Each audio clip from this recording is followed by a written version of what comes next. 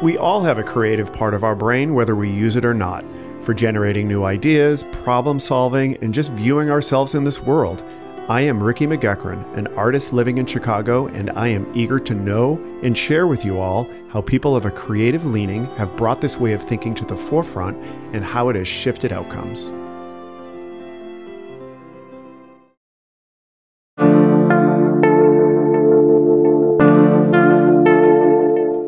I work part-time at an art gallery in Chicago, Hofheimer Gallery. One day I came in and there were two books on the table, covered with a piece of paper with the words Ricky written on it.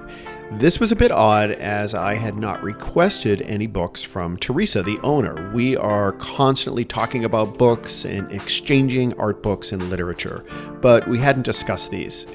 The two books were new, small, beautifully constructed hardcovers filled with lots of hand-drawn illustrations.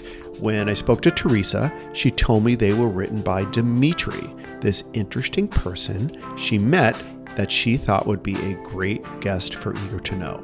He was a former taxi driver, former bartender, a big live music fan, but most importantly, he does drawings and writings about these experiences, usually from life. He has documented much of this in 4 books. So I started reading the first book, which is an exploration with wonderful drawings of his experiences in live music venues and his relationships with musicians and bands. I was only halfway through the book and I emailed Dimitri and asked him to be on Eager to Know. I definitely wanted to meet him and have him share his story with Eager to Know listeners. I invited him over to my home. I made some strong coffee. We had some leftover birthday cake while we had this talk. I am pleased to share my conversation with artist Dmitry Samarov. So let's talk about you coming here from Russia. I know when we did like the pre-interview, you mentioned that was obviously a significant thing. Yeah, that's. What do you want to tell me about that? Well, I wasn't asked if I wanted to come, but I was 7 years old, and my family decided in 1978 to move to America. And one day, we gathered up our stuff, and they told me I was going on a trip. They didn't say where we were going or that we weren't coming back. Really? And Yeah. so that would be here in the U.S., that would have been second grade. Can you tell me a little bit about like what you were living? Were you living in a city? Were you living in a rural area? Moscow? Yeah. And I did. So in the Soviet Union, for whatever reason, the grades were done differently. So I was only in first grade as a 7-year-old. So I did most, we left, I think around March or February or March of 78. We went, and there was a process. So you had to go to Vienna, Austria, and then Italy, and wait to be accepted into America. You had to get it was a political refugee situation. So we were Jews, and were granted political asylum. So it was done in cooperation with Israel. So Israel facilitated this process, and there's these kind of resettlement agencies and other kind of deals between the countries that allowed this to happen. A very small trickle of Jews out of the Soviet Union in the 70s. So you went from Moscow to Boston is that correct? Yeah, outside Brookline, which is a suburb, kind of like Evanston would be to Chicago. Connected, right. Near suburb. Yeah. And Brookline is a pretty liberal area. It is now, right? Well, see, the thing, I guess what I'm getting to, I'm wondering about how you would adapt. And I mean, what was your English? No English. No English. Okay, so you moved to Brookline, Massachusetts, 7 years old, and you did not speak English. Right. Yeah. So I was put in ESL classes, English as a second language. But as a 7-year-old, you're a sponge. You pick up languages very quickly. I mean, by third grade. Well, one of the things they did is they stuck me in second grade. I should have been in third grade, age-wise. So they cost me a year of my life, which I haven't forgiven them for still, But I was stuck in school an extra year. But yeah, by third grade, I knew every swear word, and and I was able to stop going to the ESL classes. Oh, really? That quickly? Oh yeah, within a year or two. Yeah. But also because there was such a tiny Russian-speaking population, I couldn't function without full immersion learning English. In the day-to-day. How did it work with you and the other kids? Were you bullied, picked on? What was that Somewhat. dynamic like? I mean, yeah, I made my one friend that I had like throughout school. Basically, I didn't make many friends. Didn't fit in, and Boston and that New England area is not very welcoming to outsiders or strangers. They're very uptight people and close-minded, and so it's funny. When you mentioned Brookline being liberal or whatever, I didn't see it that way, and a little bit like here, like in Chicago, where everybody's a Democrat. It doesn't really mean anything. I found it to be a stifling and conservative place. Okay. Well, I mean, I grew up. And Okay. Now, are you an extrovert or are you an introvert? No. Okay, so you're an introvert. Yeah. So you weren't clamoring to make social connections with kids. Anyhow. I don't know that I knew how. Yeah. Okay. I may have wanted to, but Yeah. I don't think I had the skills or the aptitude or whatever natural inclination. I'm curious about living in. We don't have to talk a lot about this. I'm just kind of curious about living in Moscow. Like, did you live in what did it look like? Did you live in a house? Did you live in an apartment? Well, what does Moscow neighborhood look like? I have no idea. I mean, my memories of it are very sketchy, but the first 6 years of my life, we lived in a communal apartment. So it was a big apartment split up between 4 families, and we lived in a room with a shared kitchen and bathroom. Me and my parents, and then my younger brother who came along when I was 3.5. Okay, so he stayed behind. And what did your dad do for work? He's a mathematician. He was, and I think he had started teaching. After I was born. He's involved in statistics. That's what he did for his career when he came here too. Now, I'm curious about looking back, and I know that you wouldn't remember everything.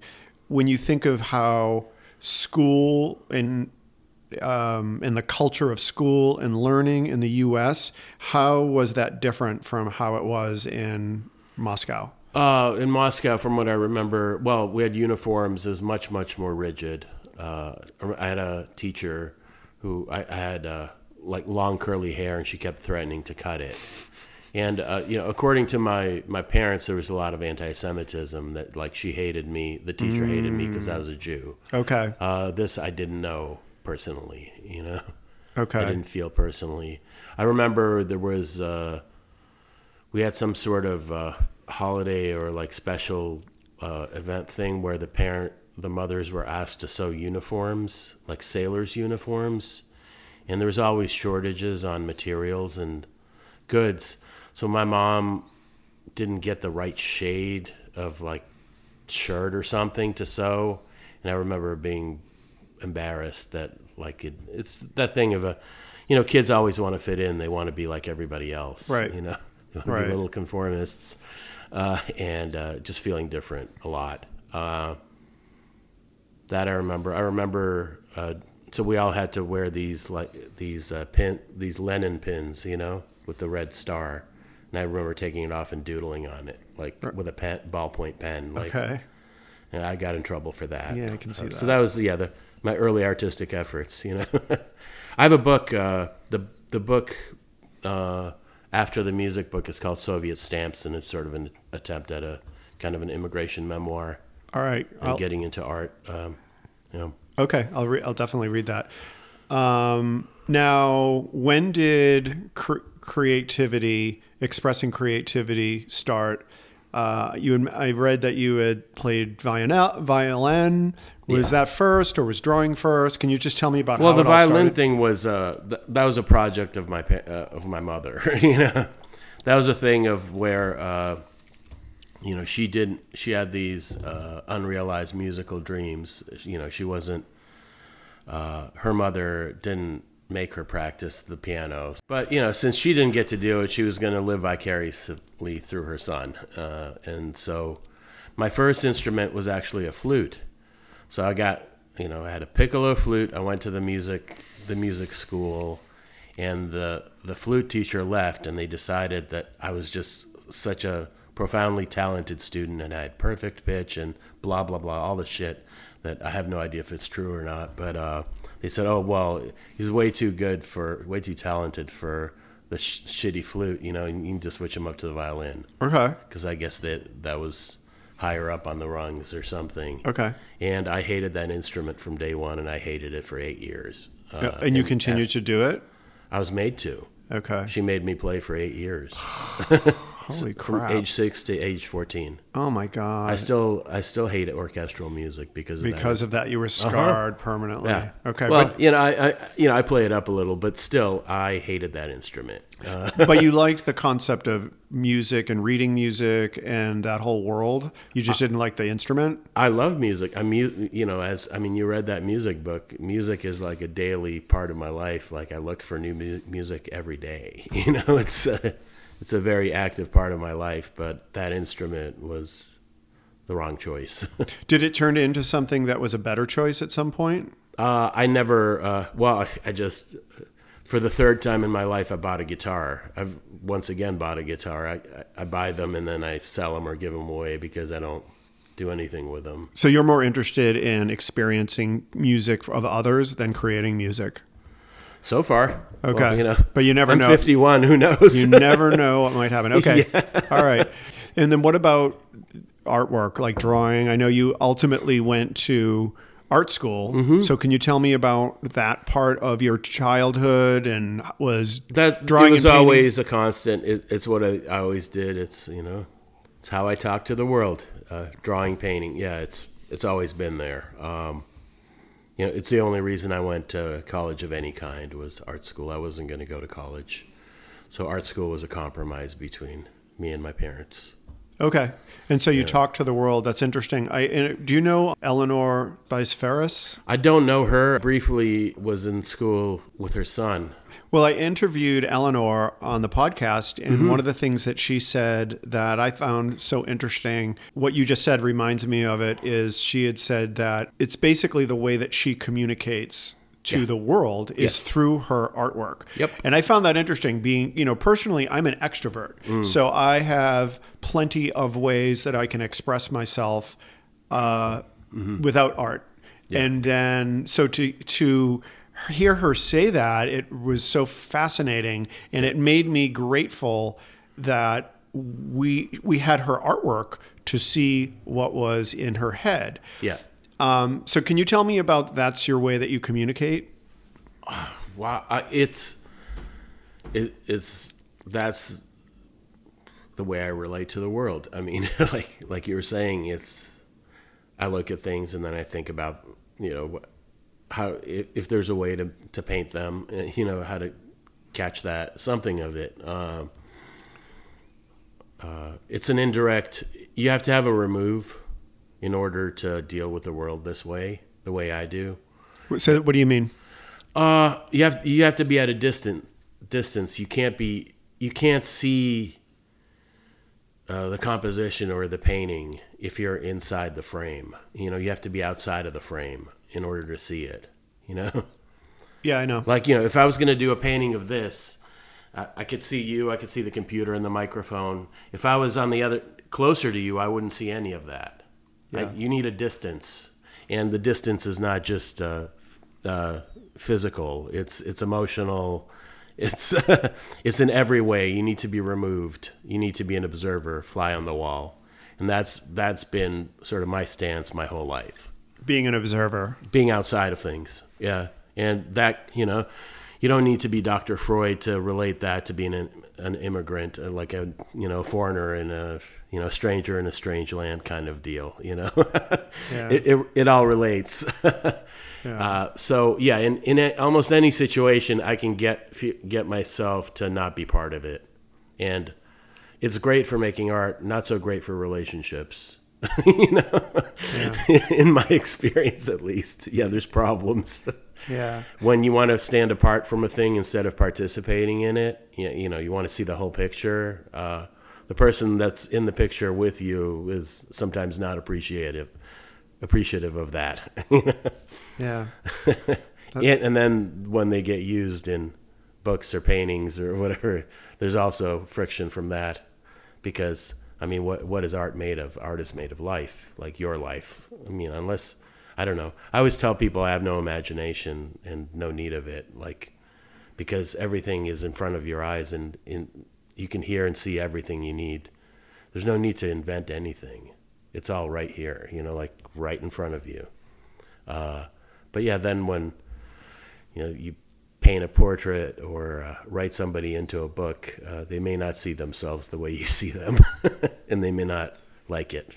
Yeah. So there's been some problems over the years sometimes. I can see that. In reading your old style book, there was definitely some personal interactions that Yeah. I can see that people would be, I don't know, if there could be a reaction or something being included. Yeah. When do you, looking back, being in Moscow before the immigration trauma, it sounds like it was pretty traumatic. Were you a observer back then? And the reason why I ask this is, when I was that age, I recently realized that I've always been an observer.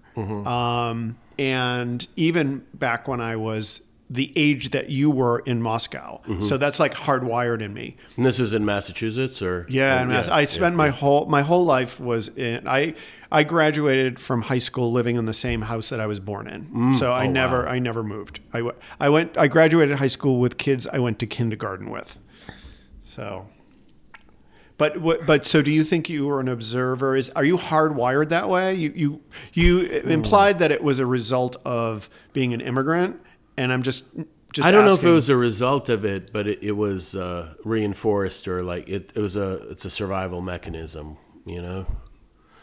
and you have to judge your environment and figure out how to sort of relate to it, but as someone that doesn't belong to it. But yeah, so I envy that, the stability that you probably found boring or stifling. I don't know, a lot of people do. People that grow up in the same house their whole life or know the same people. Like, I didn't have any of that, I mean, I have no friends from, say, kindergarten that I know of. And I've never gone back to Russia because there's nothing to go back to. But it's a different country now. Yeah. But yeah, I mean, Chicago's as close to home as I've found. I've been here 30 years basically now. Yeah, what I would say about, when I was growing up, looking back on it, I realize how lucky I am to have that sense of stability. Yeah. At the time, I'm like, I wish we could just move. I want to be the new kid. I want to start fresh. I just want to, I want to go to a town where no one knows me. I remember seeing the movie Footloose, and the guy moved to the new town, and I'm like, I want that. So Terrorize them with dancing. Well, I don't know if I would have been doing that, but I don't know. I feel like being around the same kids all of those years, there was a weight to it to me. I don't know if that makes sense. Yeah. There was a weight to it, and I felt like I wanted to shed and move on. Ultimately, what I realize now, because I'm like 53, that it doesn't really matter. Like that type of movement works for a little bit, but very quickly you kind of create the same world. I think you kind of create the same world. Oh, you keep repeating it. Well, you can't run away from yourself. You're taking yourself with you. Yes, and that I believe for me that is very accurate. But we don't have to talk about me. So I have a question about, you have this ability to express and connect with the world through your art, which is great for the rest of the world because we get to see a part of you that is really interesting and amazing. Did you ever think about if you didn't have this creative outlet, what would be happening with you? I wouldn't see any reason to live. I mean, I don't understand, and I've never understood people that just have jobs and then, kind of like that song, everybody's working for the weekend, that kind of idea that like you have this job and then like you party or you have like go on vacations or something, and that's what you like doing. And that's where you really live, is like having a good time or whatever. I've never understood it. Like I don't understand vacations. Like vacation from what? No, my entire reason for living or like justification for sort of drawing breath is that I make this stuff. That's the reason. There's got to be a reason. I know, like during the pandemic, there was a lot of talk about how, well, we shouldn't be judged by being productive or this or that, but I completely disagree. I think if I didn't have these things to do, there would be no reason to stick around, like zero. And maybe that's screwed up, but I don't know. I'm like I said before, I'm not that good at relationships. I've tried, Yeah. I don't have that many hobbies or other interests, I mean, I like, I love reading, I love music and stuff, but if I couldn't make something out of that, like it would be incredibly frustrating. To be a receiver of things, like watching every TV show, every movie or whatever, that's not enough. Not for me, or like just being a good person or having a good life, or I don't know what that means. I don't know what that means, and I don't care. Like, I don't care about having a good life. I care about making a couple of things that move people, that connect with a few people. If I've done that, then it's been worth it. If I haven't, then it hasn't been worth it, So the people receiving your art is a part of it. It's not. It's art to me is absolutely a communication. That's why, like, I don't do any art for myself. I mean, while I'm doing it, it's entirely, my world.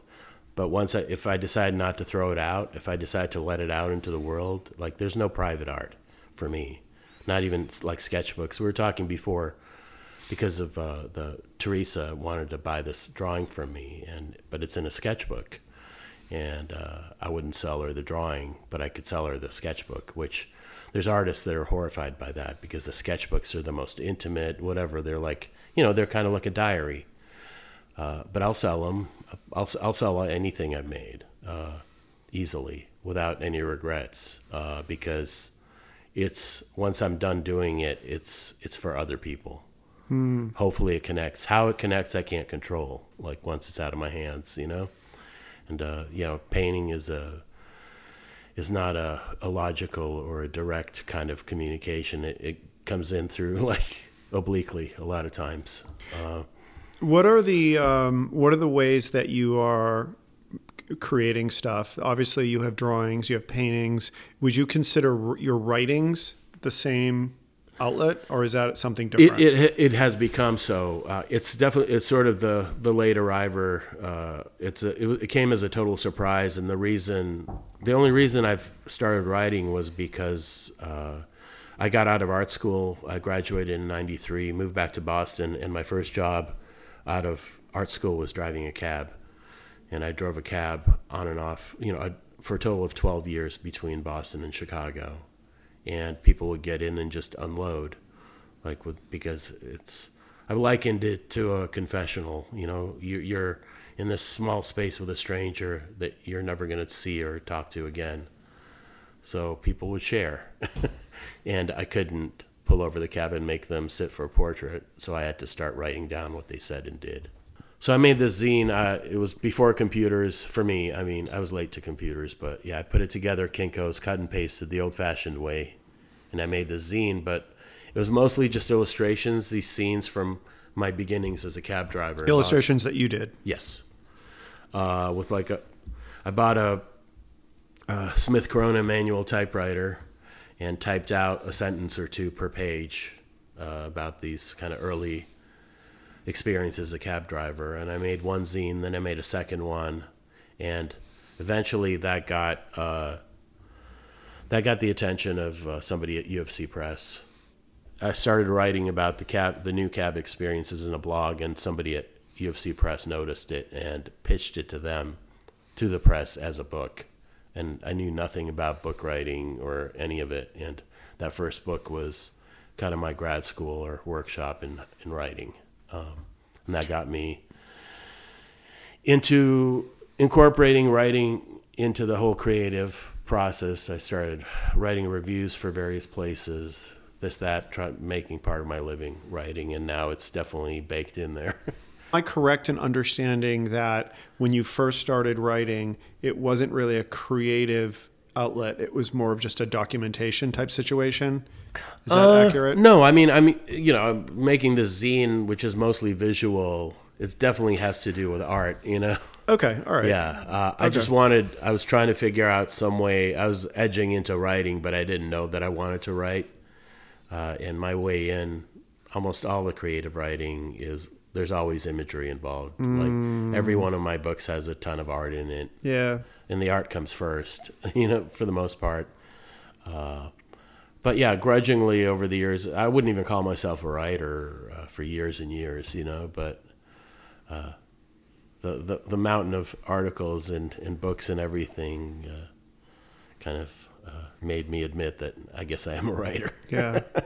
No, you mentioned in your book, Old Style, you mentioned a couple bars, and one of them was the Blue Light, which is a real thing, and then the other one was the Albatross. Is that really that, or is that really another bar? No, it's a combination of a couple of bars. Okay, but you were so the Blue, what is it again? Blue Light. The Blue Light, you were a bartender. Yes. And then you also had a lot of experience being a bar. It sounds like you were a regular at bars. Sure. Is that accurate? Yeah. Okay. So if you're like a shy introvert that, mostly connects with people through your art, what was it like going to bars and hanging out? Was it like drinking helped you connect with people, or would you just be quiet, or? I bring my sketchbook and draw.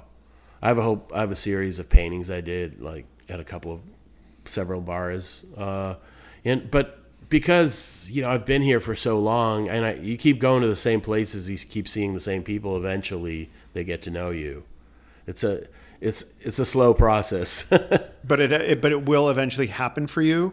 Usually, yeah. But it just takes time. But yeah, I'm not I'm not a bar hopper, and luckily I'm not an alcoholic. So I like it's a great place to watch and listen. You can eavesdrop on conversations. And then as a bartender, you can do all this. You can do all that same stuff I did as a cab driver, I did as a bartender.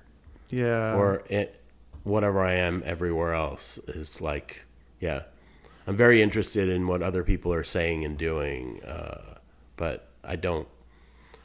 Either I'm not good at participating or don't, or refuse to be part of it. Yeah. What's going on? When you were like hanging out at the bar as a patron, did you normally have a sketchbook with you? Mm-hmm. Okay, so you were that guy who was at the bar with the sketchbook. Or a book, yeah. I'm totally happy to sit and read a book at a bar, not talk to any. I'd never start a conversation with a stranger ever. Okay. Hardly ever, but because I go to the same places, I know the bartenders, so yeah. That's who I know. Usually is the workers there. And then when in Blue Light, when you talked about being a bartender, you talked about Blue Light, but it sounds like it was a combination of different places. And it was a dive bar. It was a late night bar, 4 o'clock bar. Yeah. Okay. So is dive bar considered a derogatory term or not?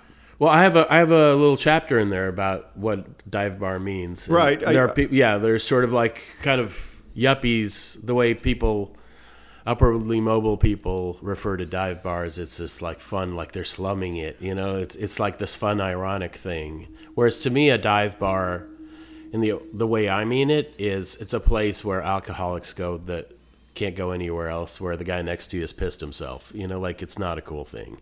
Okay. It's not quaint, it's not funny, and it's not like what you tell your friends that you went on some adventure, you know, to... You definitely framed working at those bars as a very like dark and like not in a positive light. Oh, You know, I definitely think that some people would think of hanging out at bars potentially as like a lot of fun and cheers and all that stuff. And it definitely was not. It was done. You definitely positioned it as something kind of a bit sad.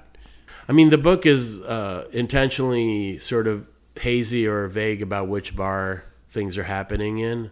There's places in there which it's not clear which bar I'm talking about. And I kind of did it on purpose. That a bar is a place where time sort of stands still and people go there to reminisce or to like see their best selves, you know, and it's dark and it's... So you don't see things as clearly as you might in the daytime, you know. There's reasons that people go to bars. But the Albatross was the place where like I sort of almost began to feel a part of it, you know. But yeah, I have lots of different feelings about bars. I like going to them. It's a great place to watch people. But maybe like you're not sensing the celebratory or whatever because that's just not in my emotional range or something. I'm not a happy party type. Okay. I hate parties. Right. Okay. So that's my flaw or limitation. Now, when COVID happened and everything was shut down, besides, you know, you how was that for you? It was fantastic. It was fantastic. It was the best. And I hated saying that for a while, but like all it did was remove all the distractions. Distractions from what? Like, well, you know, I couldn't go to restaurants, I couldn't go to movies, so all I could do was work on stuff at home. So what kind of, tell me about the stuff. What is well, this? one of the first thing was this redid the two cab books and merged it into one, rewrote everything, reordered it. And that is now available, and it's called? All Hack. It's called All Hack, and it's available basically only from me, from my Okay. website. All right, I like that. And a couple of bookstores. But, I mean, yeah, we could get it into the whole, you know, book distribution, the horror that is the literary world. But I think we already. I already covered that on another episode. I'm sure, yeah. But basically, yeah, I mean, soup to nuts. I mean, you know, I do the layout, I do editing, I do writing, I do everything on these books except for binding them and printing them. You know, these 4 books that I've made in the last few years. So yeah, that doing the new and hopefully final cab book was my first big COVID project, and then you know, all along I'd been working on that bar book, the old style. That was the other one. I got into making collage. That was the other big thing. And collage for me has been great because it sort of merges the art and the writing together, because I can have words and I can have images. There's standalone pieces, and then there's books, which are like I take an old book and rip out a bunch of the pages and then make a whole book and kind of deface an old book and make a new thing out of it. Things like that. It's kind of been my new thing.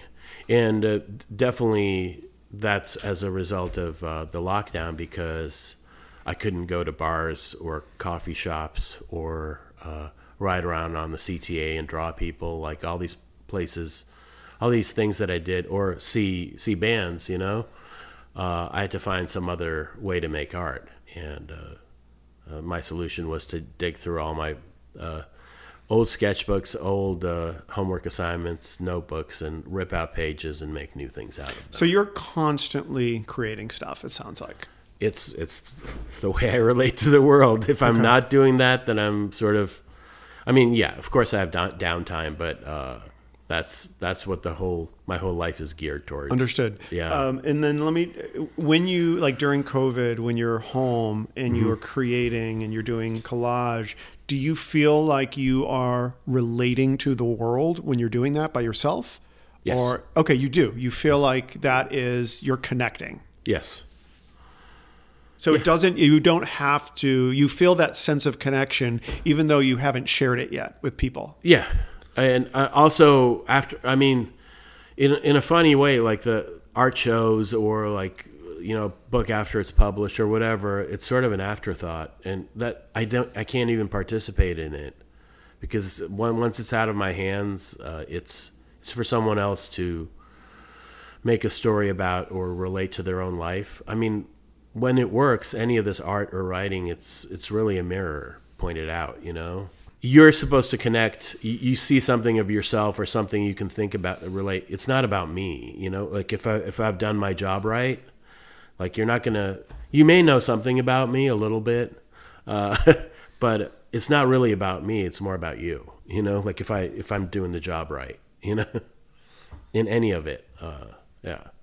How do you get your aesthetic artifacts and your writings? How do you get them out into the world? Obviously, you have published books. Yeah. What are the other channels that you use to get your stuff out to people?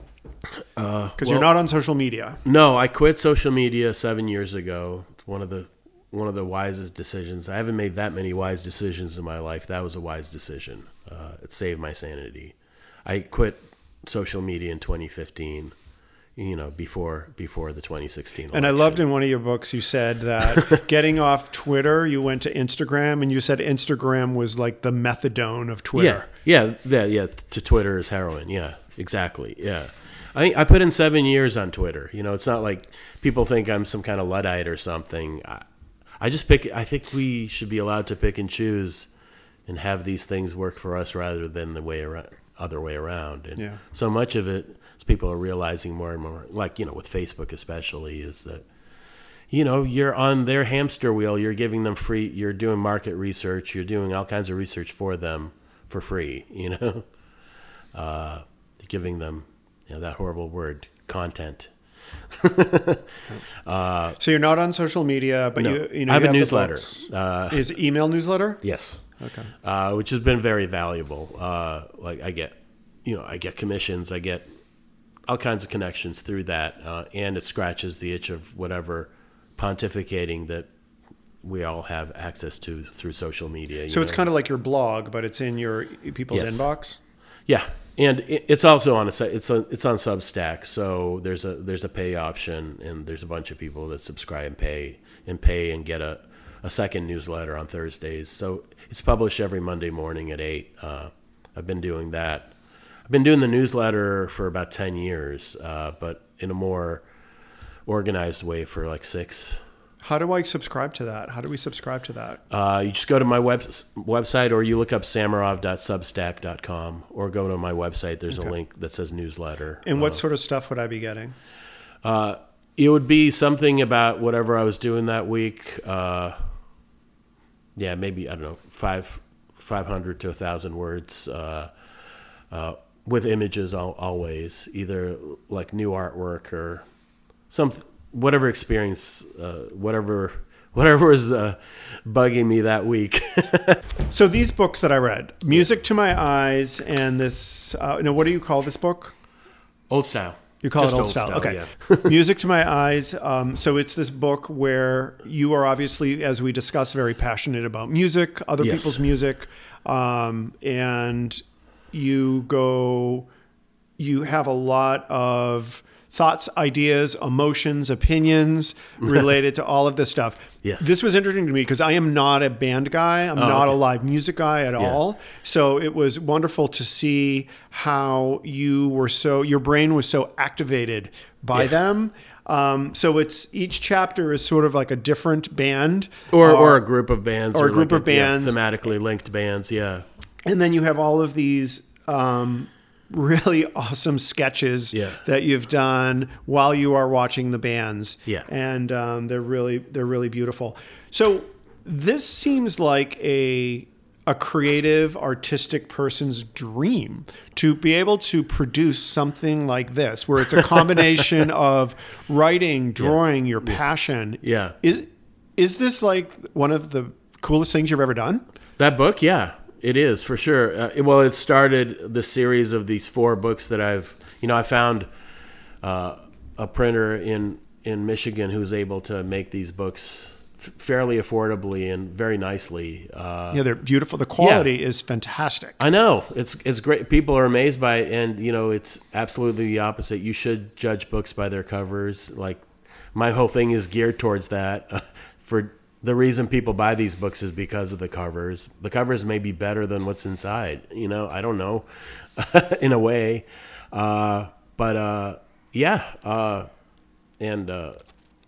So this one here is Music to My Eyes. So this is the one. It's the first one in this. It came out in 2019. That one was in partnership with a small press, but I really did all the work for it. Okay. And it gave me the last push into self-publishing, which the following 3 books are completely self-published. And then the second one that I read is Old Style, which is you're talking about your experience in bars, both as a regular, a patron, and all of the different people that you meet, and also the relationships that you got in. And it's almost like, it's sort of like a diary, but it's really funny. Good. It's very, very funny. I'm glad, because you were talking earlier about the darkness. I was hoping it wasn't so depressing that it was like a bummer. But no, it wasn't a bummer at all. Oh, good. I'm glad. It was awesome. I thought it was really. I'm going to actually recommend this to a bunch of my friends. Sweet. For them to buy this, because operators are standing by right now to take your order. I thought it was wonderful, and also I felt like maybe some of my friends from Boston, so they could, because I feel like there's something very Chicago about this. Yeah. Well, it's a book called Old Style. Yeah. So. And for people that don't know, can you tell me Old Style? Old Style is this brand of crummy beer that for a time was on every bar sign, every neighborhood bar in the city. It's almost on every block. It's ubiquitous, yeah. It's everywhere. Much less so than it used to be, but it's it's the Budweiser of Chicago, or the Rolling Rock, whatever your regional cheap beer is. Old Style was for Chicago. I mean, after living here for like 2 weeks, I remember asking someone, what the hell is Old Style? Yeah. Because it's those big plastic signs that are like sticking hanging off the side of divey bars. Yeah. Yes, over the street, oftentimes. And the Blue Light had one of those, and many, many, many neighborhood bars have that. It's sort of a trademark or a hallmark of the city. So this is kind of a weird question, but like, what do these books do anything for you other than allowing you to connect with the world? Is there anything that is like healing or transformative or anything like that? Like, when you finish this, do you feel like something has changed in you? I'm sure it has, but I'm really not that kind of like, I want to say, self-analysis or psychologizing is not really my mode. I'm not very interested. Like, my joke is always, I'd like to know less about myself. Like, I feel like I know too much already. I'm very interested in looking out at the world. But I'm sure that going through these projects and being completely immersed in them, like, what's amazing is, I'll get completely obsessed and do this thing for years. That book took a couple of years to put together, all told. And then I'm done with it, and it's like it's gone. It's like it never happened. I get it out of my system and I move on to the next thing. But there's obviously an effect, and one project will inform the next.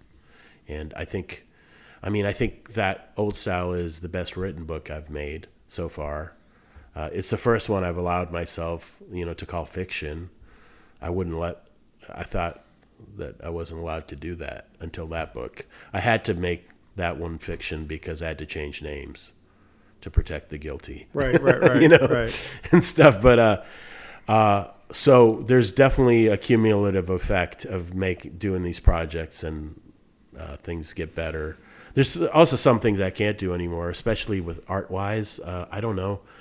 There's people that like series of paintings or drawings I did, 20, 30 years ago, and would probably want me to work in that way again, and I can't. I just can't do it for various reasons, Meaning your creativity has turned into something different? It changes over time. And, I make part of my living doing like pet portraits. I do commissions of various kinds. And in those modes, I often have to go back to ways of working that I don't actually do much anymore because that's what's required. But I do that in order to pay bills. You know what I mean? I don't do that when left to my own devices. Okay. So like now I'm super into all this collage stuff. So I'm not going to, I may go back to like oil painting again. I haven't done an oil painting in a couple of years. I used to do more of them. I used to do them fairly, regularly. But all my paintings and drawings prior to the collage were done from direct observation. That's the other big part of it, is that collage let me work in a way. I still think of it as direct observation because I'm working with real actual bits and pieces of things. I'm looking at them. I'm not. It's not secondary. It's still primary sources. Dimitri, you have a show coming up where people can actually see your collages. Where and when? You can go to Compound Yellow in Oak Park. It's 244 West Lake Street in Oak Park, accessible by the Green Line. And the date is when? The 21st of January. It's a Friday. I don't know the hours for the show. The show will run a couple of weeks, but mostly by appointment. But that evening on the 21st, there will be an opening and a concert by some friends of mine called the Mute Duo. So it's going to be a pretty interesting evening, and my first time displaying these collages I've worked on for the last couple of years. So that's an exciting thing. That's very exciting. I will be there. Yeah, you can. Yeah. Other than that, there's that newsletter that we talked about that you can subscribe to. You can probably find out more about me than you ever wanted to know reading that newsletter. All right. Well, thank you very much, Dimitri. I appreciate it. Yeah, thanks for having me.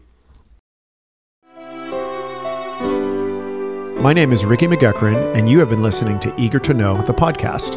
If you haven't already, please go to Apple Podcasts and subscribe, rate, and review this podcast.